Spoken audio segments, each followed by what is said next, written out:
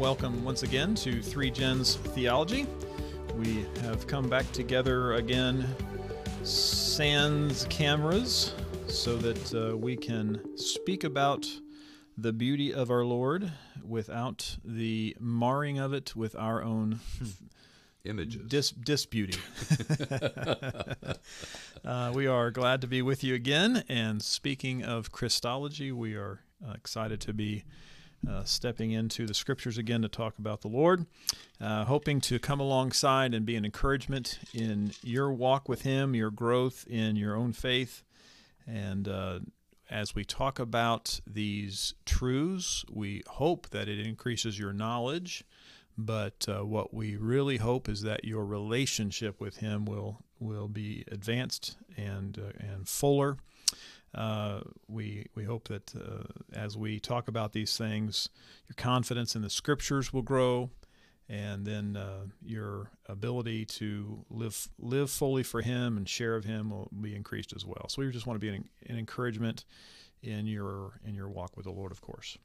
So we're going to jump back into Christology once again. After Jim, why don't you start us with prayer? Okay. Father, as we bow before you now, we want to give you the praise and the worship that you deserve. Our hearts are full of thanksgiving and praise to you. We recognize, Lord, that you have given us not only the revelation of your word, the truth that is there, but you've also given us by the Holy Spirit the ability to have that truth illumined to our minds. And our hearts are full of thanksgiving for the opportunities that you've given us to be able to share these insights with each other and with those who are listening. We just ask, dear Lord, that you'll guide us and direct us in our study of your word, and use us, Heavenly Father, to glorify yourself, for we desire more than anything else to please you. And we ask these things not for ourselves, but for your glory, in Jesus' name. Amen. I'm going to interrupt your introduction for just a second. I want to make a comment about prayers. Okay, I've been a pastor for almost 30 years, I think now, and I assumed that as I knowing you for quite some time now, that as I was a pastor longer and longer and longer, that my prayers might become more eloquent, as I knew your prayers were eloquent. Nope. Didn't happen. I still have the plain old me prayers. Somewhere along the line, I realized that was good. That you have eloquent prayers because you speak eloquently. That's why you have eloquent prayers, right? And I have ineloquent prayers because I speak plainly. And our prayers don't need to be special language before God. Absolutely. They are us speaking to God, and at times we're praying prayers that are real. We're not praying special prayers here. They're not written down in our anywhere. podcasts, and yet they are public prayers because we're praying about our podcast or those kind of things, but they're genuine. But there are prayers that are about really hard things in life, and you don't have to hold back from praying because you don't know what to say, because you don't quite know how to form it before God. Just pray the prayer. Yes. Just say those things. If you fumble over words, fine. He's a big enough God to handle your fumbling over the prayer. And so people who have been in church a long time may know all the right words to say, but if their heart isn't in the prayer, their correctly worded prayer is worth nothing compared to the person who is fumbling over every other word, but their heart is clear. Mm-hmm. So I just wanted to. I often think about that when Jim prays, that his words flow eloquently, and it always sounds so beautiful. And that isn't because he prays better than others. It's because he always speaks better, more clearly, more eloquently than others. And so I just want to assure you that your prayers are as valuable to God, whether they're eloquent or whether they're more like mine and are not nearly as eloquent. So nothing to do with Christology, but I felt like that was Well, thank you, Dan. And I want to respond to that for a second, if I could. Number one, thank you for saying that. If there's any eloquence in my prayers, it's only because I'm kind of a bookish person, but there's something more to it. And I really think that as I have grown in my faith in Christ, one of the things that has been involved in that is a desire to be more biblical. I do think Scripture is important in my prayer, which is extremely important. And I think the fact that I have spent as much time thinking about theology and my relationship with the Father and with the Son and the Holy Spirit, I think those things have also informed part of the way I pray. But I agree with you completely, Dan, and I think it's important for our listeners to remember, just as I do with someone who is a brand new believer, when I've had the joy of leading them to Christ and asked them to pray to the Father, their usual response is, I don't know what to say. And my response to that is, just tell the Father what's on your heart right now. Yep. Thank him for what he has done for you. And you can do that, and the Father will be pleased to hear what you pray. Yep. And the scripture about the Spirit interpreting for us with groanings, I always thought about that verse that we have groanings and the Spirit interprets for us, but that verse is actually saying the Spirit even has groanings. Right. So, it's true that there's times we don't even know what to pray, and God can handle even that. Amen. Amen. That's right. Sorry, interruption, but I thought it was a good one. A valid one. Well, we, in the last two podcasts, have had the opportunity to talk about things that relate to the background, the Old Testament background, if you will, for what we know about the activities of the Son of God before he took on flesh, before he was born at Bethlehem. When we want to seek more evidence of who he is, that he is in fact God, that he did come into the earth as the sacrifice that had been promised from the earliest times, from the time of Adam and Eve, as the promised one who came and took on flesh to suffer for us, and who is going to return as King of Kings and Lord of Lords as he is. We need to look at the New Testament. We need to see the evidence that is given there concerning Jesus, not only the things that he said about himself, which are very important, but also the evidence of others who testified concerning him, including the Father, the Spirit, the disciples, and those who were believers around him. And that's what we're going to look at today. So let's start with the testimony of the Father. What are some things that the Father said about Jesus Christ that help us to know that he was more than just a man? The clearest and most blatant testimony is the baptism, the voice from heaven, this is my beloved Son in whom I am well pleased, and it's repeated there in 3 of the Gospels. Yes. In that setting, and so it's a very clear statement from the Father that as Jesus being baptized, this is my beloved Son. So that's really such a clear one that's so important. It's not only repeated in those 3 Gospels, but it's also in 2 Peter, right, where Peter is describing the experience that he had at that time.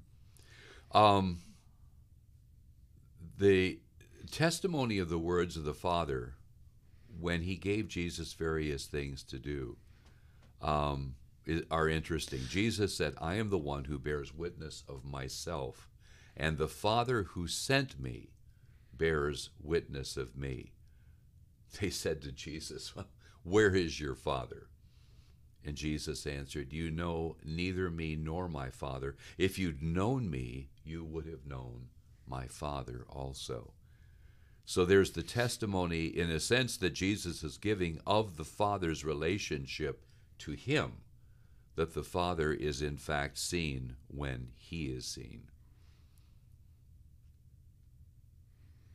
And then, of course, there's the passage that we looked at last time, John 5:37. "The Father himself who sent me has testified of me.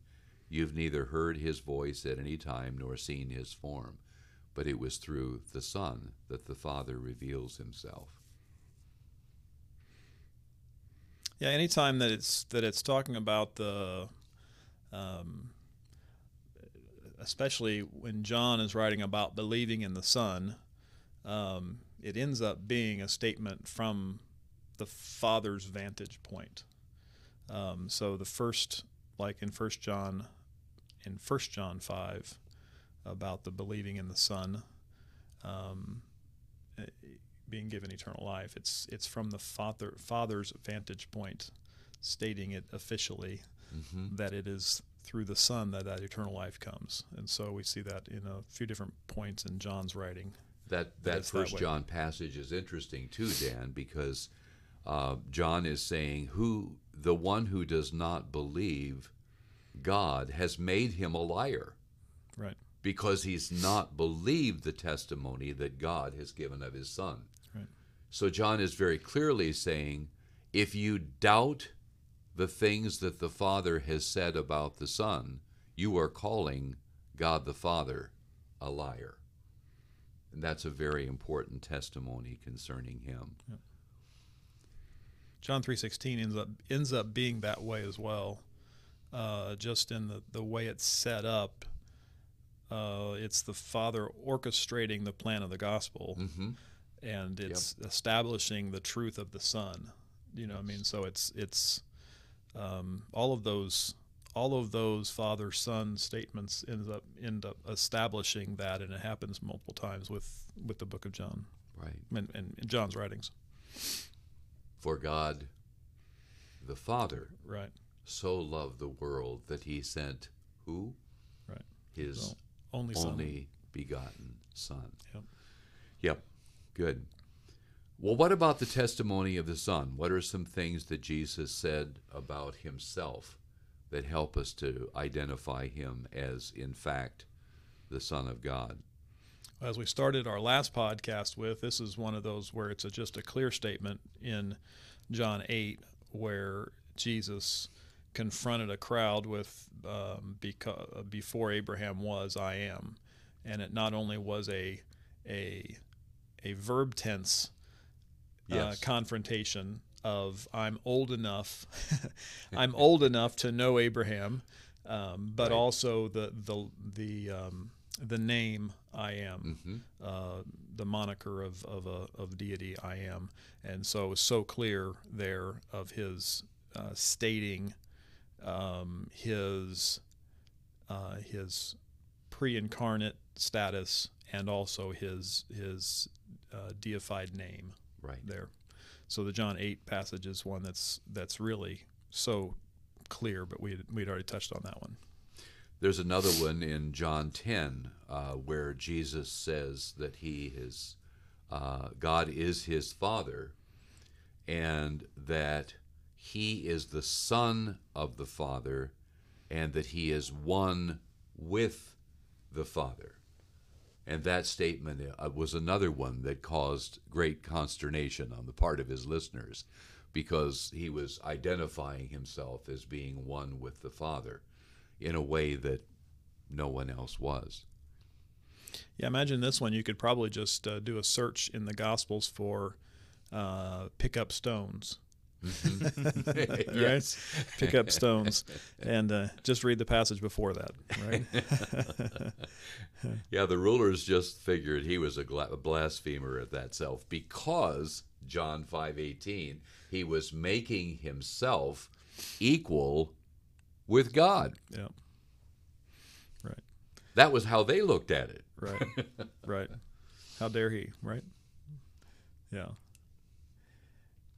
When Jesus was asked by the Jews what good work they wanted to stone him, when he asked them that, their response was the stoning was not for anything he had done, but for blasphemy, because Jesus as a man was making himself God.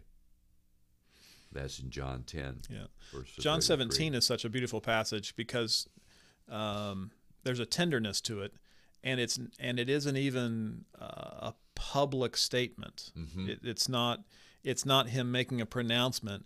It is a prayer before the Father, Right. and it is just this back and forth. Father, you did this, glorify me. You're glorified, glorify me and you, and I've taught them everything you had me teach them. It's just this back and forth conversation with the Father. It's just a beautiful passage, and it has nothing to do with telling the people who he is. Mm-hmm. It is simply an acknowledgement of the private relationship between the Son and the Father. Yes. You mentioned at the beginning of the podcast, Dan, the issue of prayer. And I don't think there is a more beautiful prayer in all of Scripture than Right. John 17, Right. where Jesus is there with the disciples. John obviously sat there and heard his Lord praying this prayer. And the Holy Spirit helped him to write it down in the exact way Jesus prayed. But when you read that prayer and read the relationship between the Son and the Father, when I go to be with you, return to me the glory that I had when I was with you before. Right. Yeah. Those phrases, as you said, Dan, just help us to see in a very private setting the relationship that Jesus not only thought he had, but knew he had with the Father. Mm-hmm. And he even prayed for the disciples, right, that those whom they met would come to know him, yep, and believe in him. Yeah, I'm blown away by that passage, how he said everything that they've learned everything they needed to learn. And then you think you're reading the Gospels, you're like, are you sure? Are you sure they've learned everything? Are you sure? Because they keep screwing up.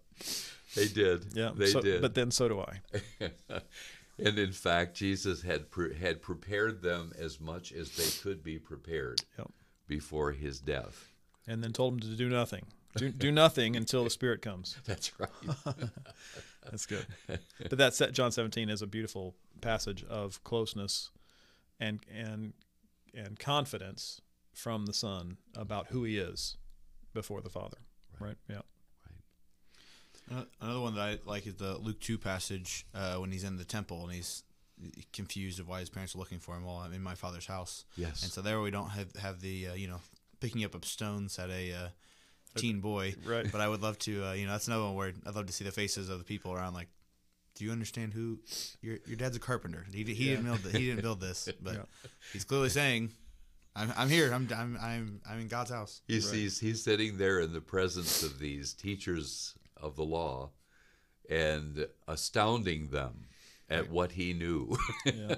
And then when the parents find this delinquent who has disappeared from the mob, they say to him, "What are you doing? Son, didn't you know we were looking for you?" And his response is, "I had to be about my Father's business." Yeah. Wow. You're right, Si. That's an incredible one. Right.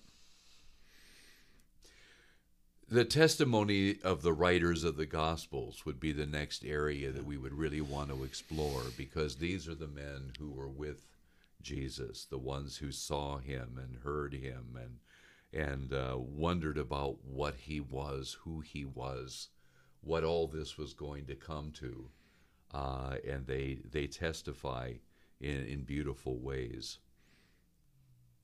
Before we hop into that, as we're going to talk about the authors of the gospel, it's one thing as we're looking at the Father and Jesus himself and the authors and talk about them correctly identifying the deity of Christ, right? And so it's one thing for us to look at the Father saying that Jesus is Christ, and it's for the gospel writers said Jesus is God. But I think that was something I always thought was funny, was Jesus calling himself God is a cyclical argument. Like if you were to go into your philosophy class and you were to say, I am this because I say I'm this. It's like, well, that's not how that works. But when you're God, that's a different argument. There's no higher thing that can prove your argument to be right. So it's kind of a funny thing for it to be. I think it's the only okay cyclical argument, of Jesus calling himself God. That's okay. It's interesting, Cy, when you mention that, to think of the experience that John the Baptist had with Jesus when he had been there baptizing him. He had referred to him as the Lamb of God that takes away the sin of the world. And yet later on in his ministry, he's wondering, is this really the one? Am I identifying him properly? And so the response that Jesus says to the disciples to take back to John is, look at the things that I have done and the things that I have said, and you will know. And that's interesting, because the thing that makes Jesus's testimony concerning himself so astounding is that, as we see described in Hebrews, that this is the one by whom now God is going to present everything he wants humans to know.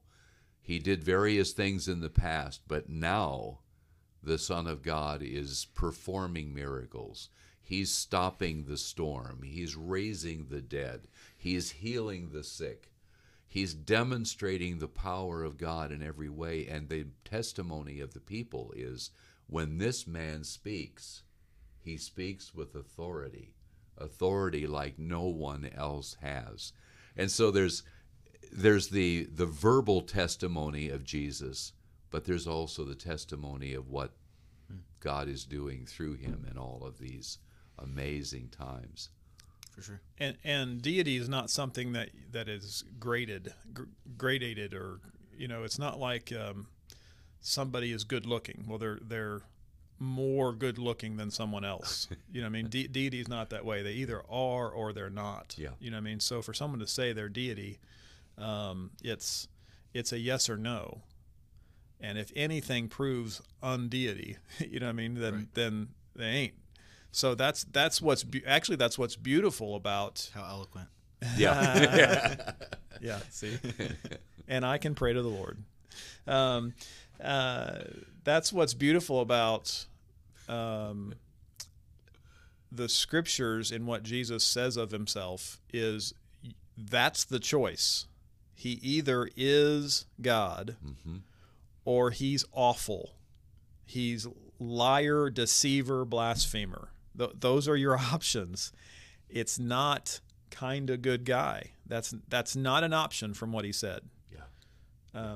So people want to be okay with, going to church is okay, but don't be too crazy about this Jesus guy, or something. They just want all this range of stuff with Jesus, and that's not. You don't get a range of stuff from the scriptures. He's either Almighty God or at least one of the worst people that ever lived. Right. Right. You don't get the range in between, because it's not a shaded thing when you claim to be Almighty. That is right. In fact, Jesus had this same debate with the Pharisees at the time that they said, okay, what this man is doing is he is doing these things with the power of Beelzebub, right, of the devil. Yep. And so Jesus says to them, well, now that's a ridiculous argument. I'm paraphrasing, but it's a ridiculous argument, because if Satan were behind these things, why is it that all of the things that I'm doing are good? Satan would be fighting with himself if he were doing that.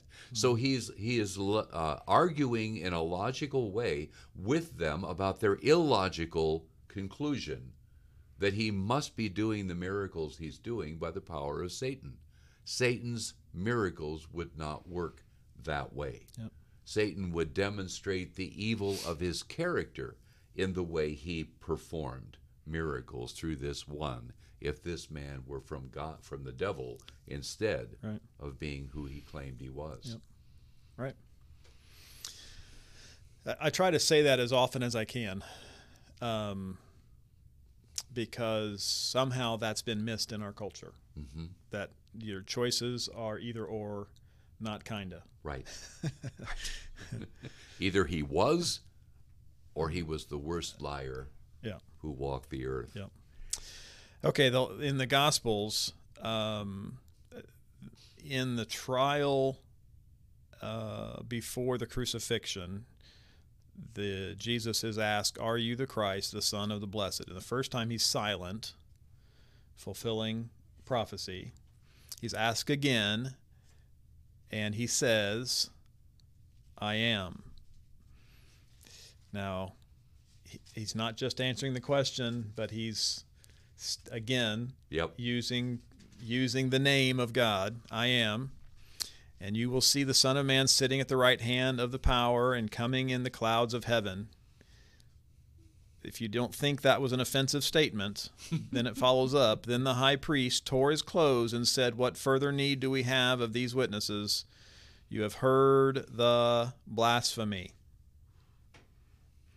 And so the high priest, he understands what Jesus is saying here and is leading them to crucify him because he is claiming to be the Messiah, the Almighty, Holy Son of God. Right. And so it's clear what he's saying of himself, and the gospel writers here are recording that for us to be clear as to what's going on. The gospel writers also, especially we find in Matthew, beginning with chapter 24, an incredible series of responses of Jesus to the disciples' questions about when the future things are going to take place and what they will be like. And when we get to chapter 25, we find Jesus saying these words, "But when the Son of Man comes in his glory, and all the angels with him, then he will sit on his glorious throne. All nations will be gathered before him, and he will separate them from one another as the shepherd separates the sheep from the goats, and he will put the sheep on his right and the goats on his left." Sitting on the throne of heaven. If that is not a claim for deity, there are no claims for deity. Yep. And we've referenced the John 1 passage multiple times of John as a gospel writer equating the Word with God, and the Word was God. So that's certainly a clear equation of God, Christ with deity for sure. If Jesus were to make a claim, and he did, that the Father could only be revealed through him, what kind of a statement is that? What is Jesus actually saying when he says, "All things have been delivered to me by my Father. No one knows the Son except the Father, and who the Father is except the Son, and the one to whom the Son wills to reveal him." So he says he is revealing the Father. That's why Jesus could also say, "If you have seen me, you have seen the Father." Right. That oneness, again, is being emphasized, isn't it? Yeah. I think that one's so clear that if you've seen me, you've seen the Father. The disciples are questioning, and he just makes it kind of clear to them about it. Yes. if we wanted to move from here into further testimony, the next step would be to step out of the Gospels, wouldn't it? Yep. To move on to the epistles, to move on to the book of Acts and the epistles, to see what things were written about Jesus afterward. Because if Jesus was in fact the Messiah, the promised one, as he claimed to be, and if he was the Son of God, as he claimed to be, if he was one with the Father, as he claimed to be, then the disciples would either have to believe that or not believe that. And their actions from that point on would indicate whether in fact they believed it or not. Mm-hmm. And the things they wrote and said would indicate whether they had true faith in him as being God, or whether they merely thought he was a great human being, a great leader, and they themselves would have been deceived. But we have definite testimony all the way through that they did in fact believe that he was the Son of God, that he was God himself. For example, Peter, in Acts chapter 2, this is the first message that Peter has. Yeah, this address is... It's incredible. It's incredible. The first time Peter stands up and eloquently speaks to the whole assembly of individuals who were there, gathered together as God-fearers, people who feared the God of Israel. And he stands before this group and says, "This Jesus God has raised up, of which we are all witnesses. Therefore, being exalted to the right hand of God, and having received from the Father the promise of the Holy Spirit, he poured out this which you now see and hear," on the day of Pentecost, Acts chapter 2. Yeah. Yeah, it's a powerful address for sure.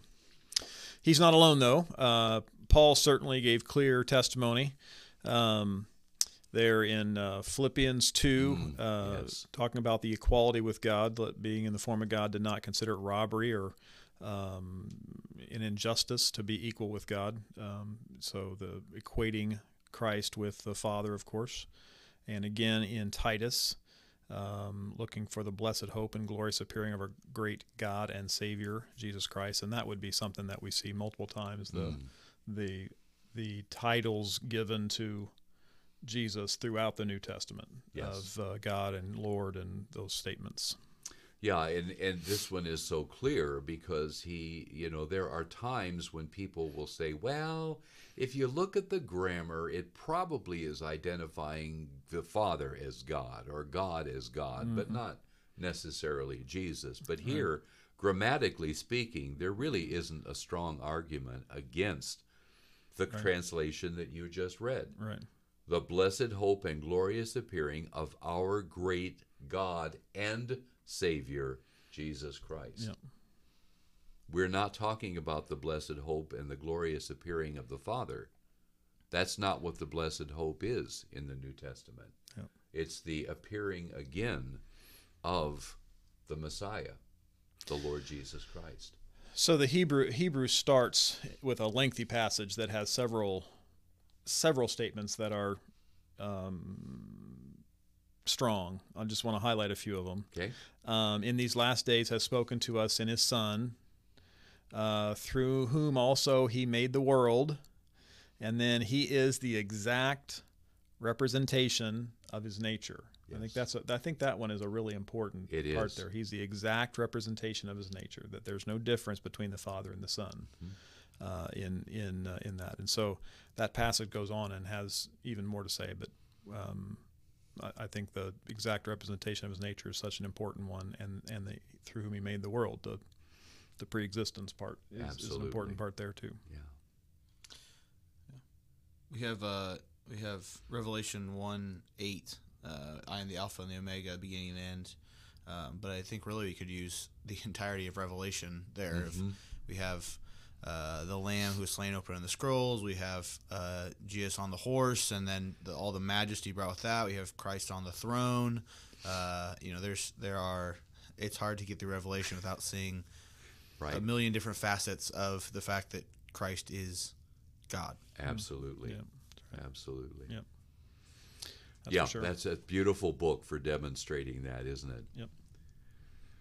Now, the last thing that we probably would want to say is all that we have been describing so far is what would be referred to as internal evidence.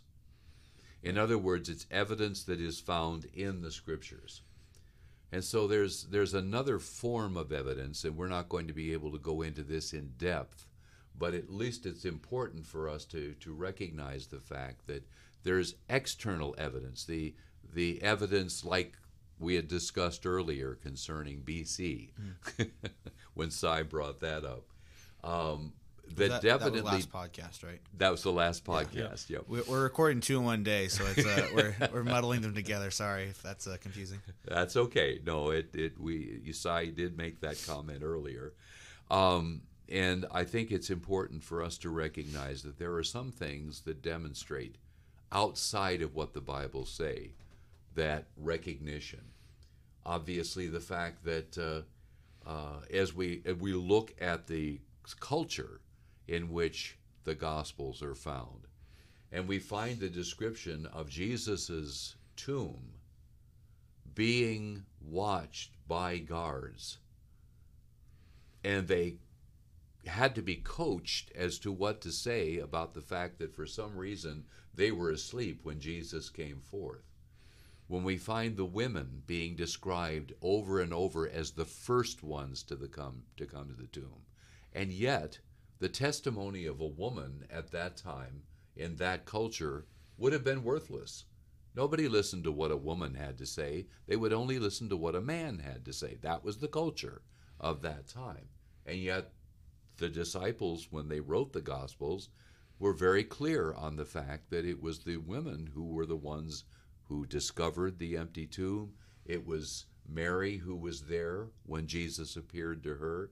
These are powerful testimonies, and yet they're written in a way that would not have been written had anyone wanted to conceal this truth, that they were the ones who first saw Jesus. Right. The cultural, the external impact for the internal accuracy, right, of that writing, right. Another one certainly is the apostles themselves. What did these apostles do? Well, they went around preaching. They got themselves arrested.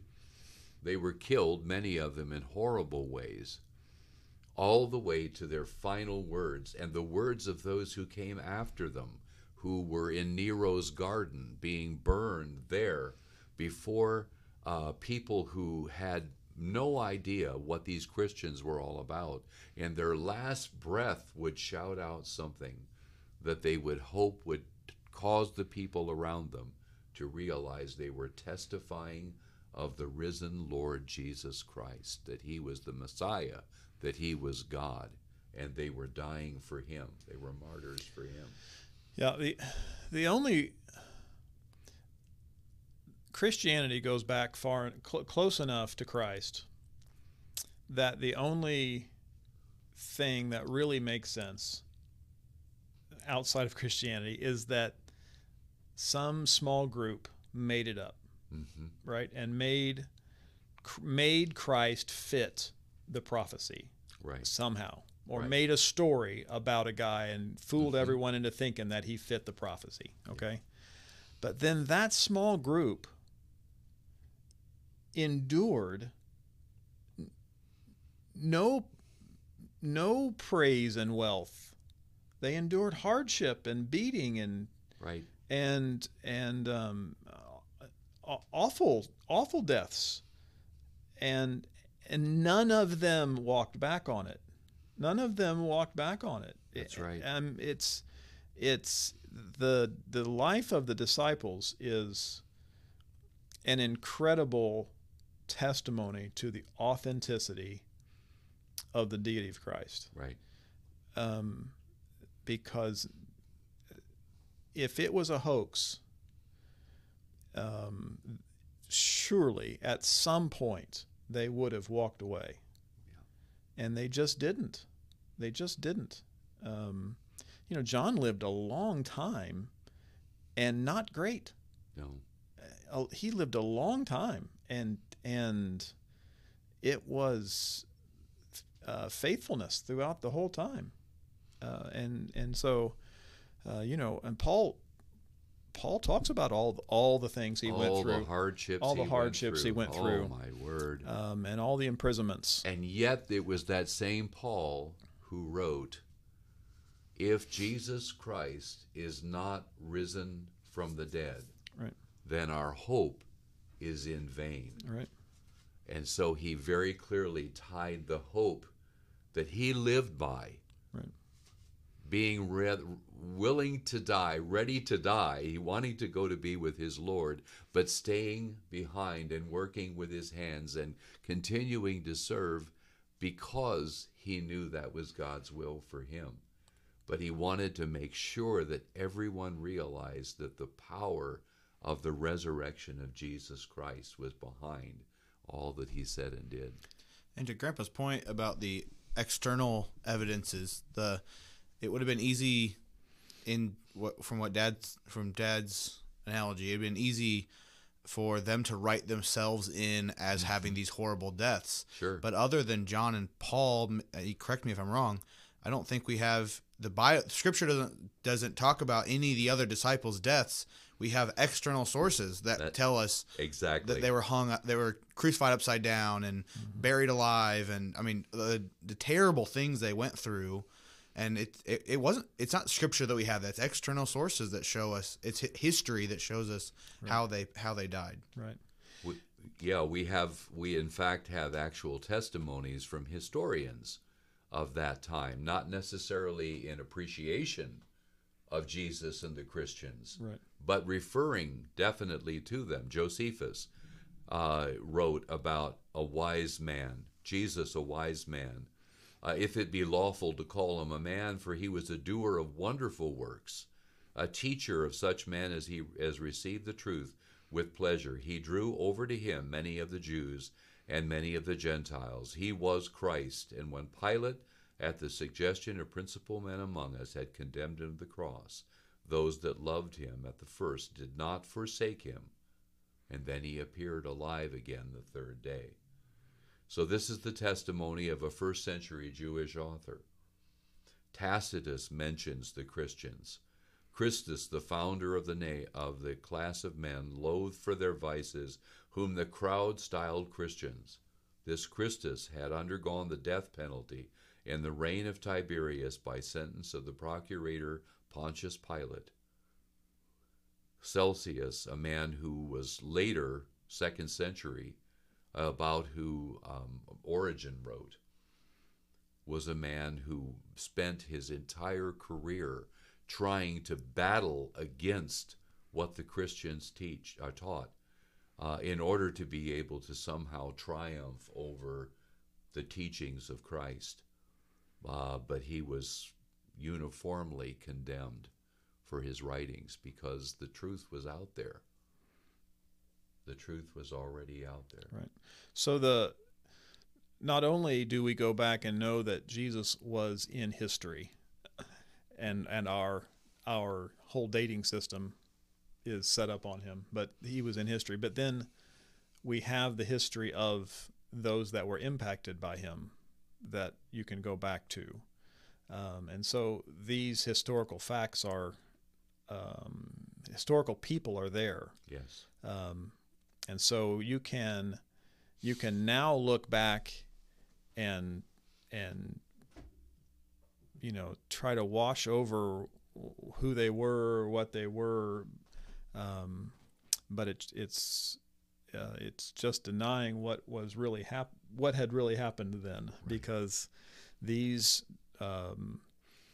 disciples of his did truly live as though they believed Jesus was the Son of God and never walked away from that. And that is in the struggles that they had, it is quite an amazing thing that number of people never changed their story. That's right. And truly, hundreds of thousands of faithful believers since their time, following with the message that they had received, who had come to know Christ as their Savior, have lived and died, many of them martyred for their faith, because they believe the same message that we have been talking about today, that Jesus is the Christ, the Son of the living God, and they were willing to live for him and die for him. There would be fanatics of other religions Absolutely. that would have lived and died, but those early ones, they would have known it was a hoax if it was a hoax. Right? That's right. They were there. They wouldn't have like current day deceived cult followers that give their lives. They're oblivious to the truth. Right. But those early followers would have been they would have known the hoax, right? If it were a hoax, if they had constructed a story, they would have known the hoax. And it just wasn't a hoax. It was the truth. And the truth spread so quickly. Right. The truth spread so quickly. Jesus appeared to over 500 people at one time. And so it wasn't just the disciples who were spreading out with the news.